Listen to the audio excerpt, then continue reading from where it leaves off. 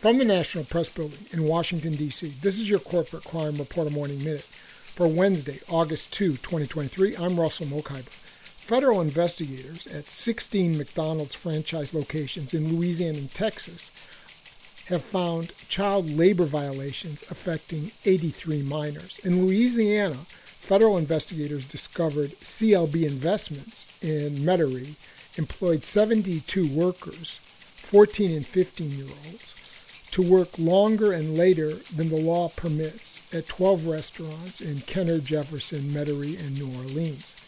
The Department of Labor determined the employer allowed 3 children to operate manual deep fryers, a task prohibited for employees under the age of 16. For the Corporate Crime Reporter, I'm Russell Mokhiber.